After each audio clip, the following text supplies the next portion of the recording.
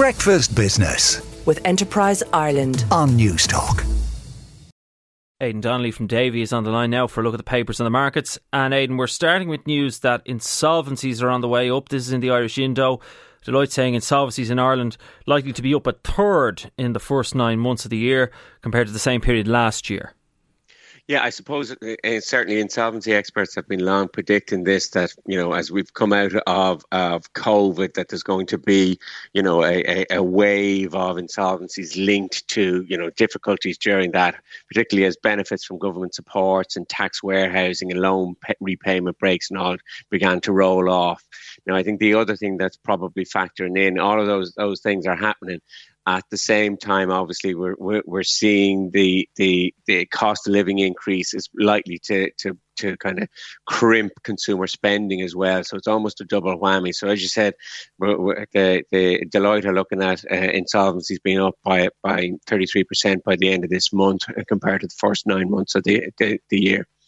Yeah, and to be honest with you, before the whole Ukraine crisis broke out, I wasn't sure this wave was going to come the way a lot of people expected, because the economy seemed to be doing so well. I mean, government supports were always going to be phased out, but it almost looked like things were going to be so good. A lot of businesses might be able to trade their way through it all. I mean, I think that's definitely not the case now, given what's going on. And I suppose we should say as well the new small company administrative rescue process, SCARP, that's kind of in its infancy. It's this new scheme to try and keep insolvent companies afloat without them having to go to court.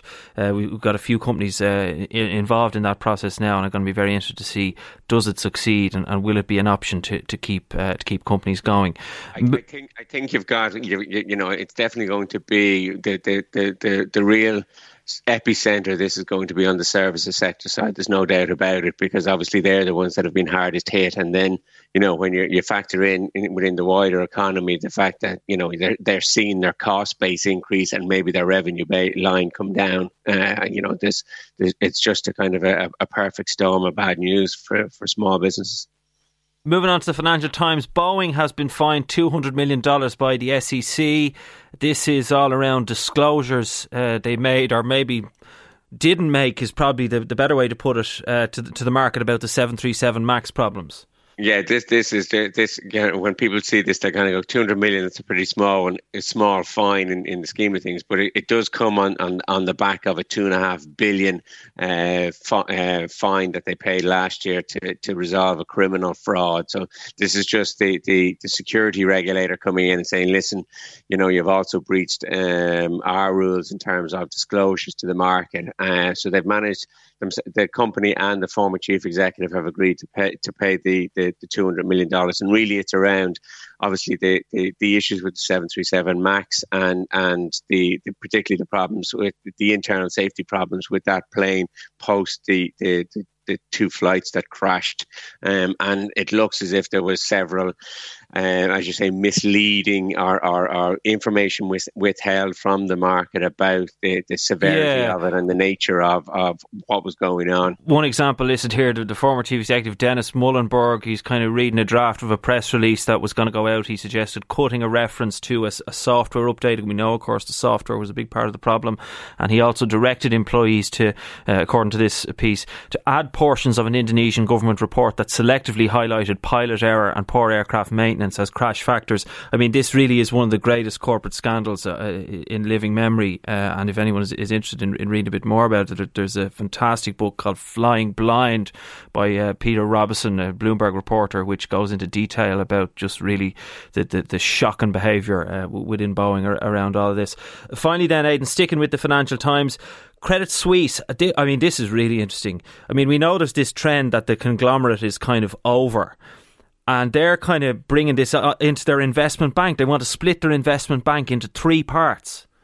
Yeah, this is interesting, and I suppose the other thing that it ties into is we're starting to see some of the bigger professional firms doing exactly the same thing. Obviously, we had a couple of weeks ago Ernst & Young talking about splitting themselves up into their various different parts. But Credit Suisse are looking at this, and it's been a fairly torrid couple of years for Credit the Swiss in terms of many scandals that have been around, and also poor business trading, etc., and things like that. So what they're ultimately trying to do is look at their investment bank and kind of carve it into, you know, stuff that they really don't want to be in the long term. But also it's like a NAMA. They have an internal NAMA. Internal NAMA. It's incredible. And actually, it's not the first time they've used it. They have used it in the past, but they're now bringing it in. And what's going to happen is they're going to see the bad parts of the business put into that, and kind of things that have high risky assets. And ultimately, that will be wound down. And then they want to have their group's advisory business, which is the real jewel in the crown, is going to be separated out. And potentially, they're kind of the rainmakers that in that business are going to get equity stakes within it.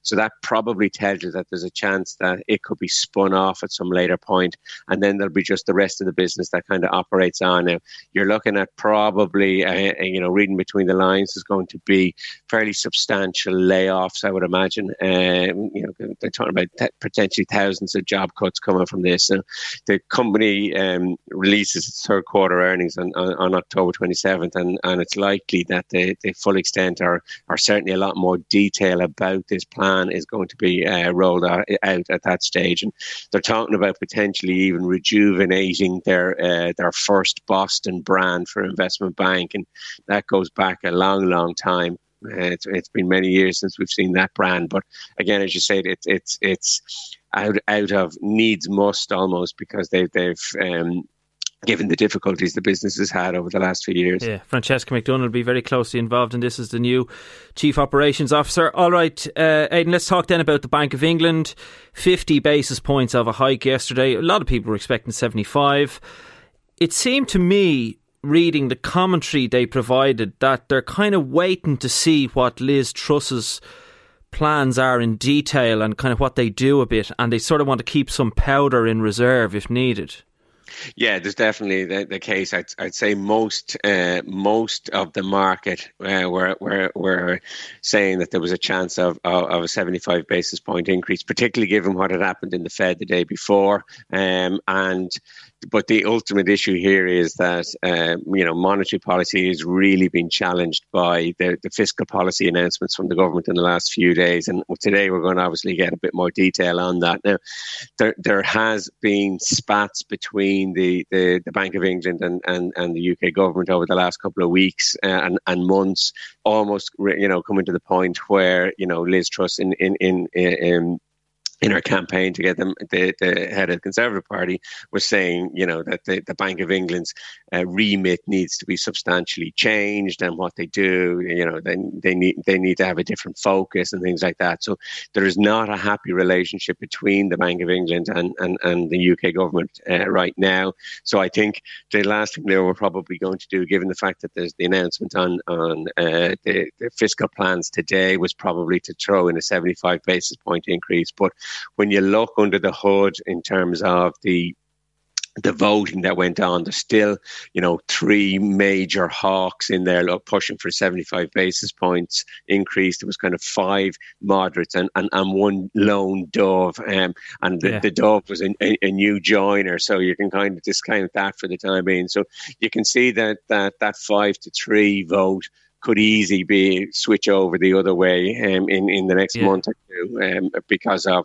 the ongoing strength of inflation within the UK economy. Yeah, I can see why they made the decision they made. You don't want to use up all your rate hikes in case they're needed, so to speak, because of the impact of this very substantial fiscal change that's coming down the road.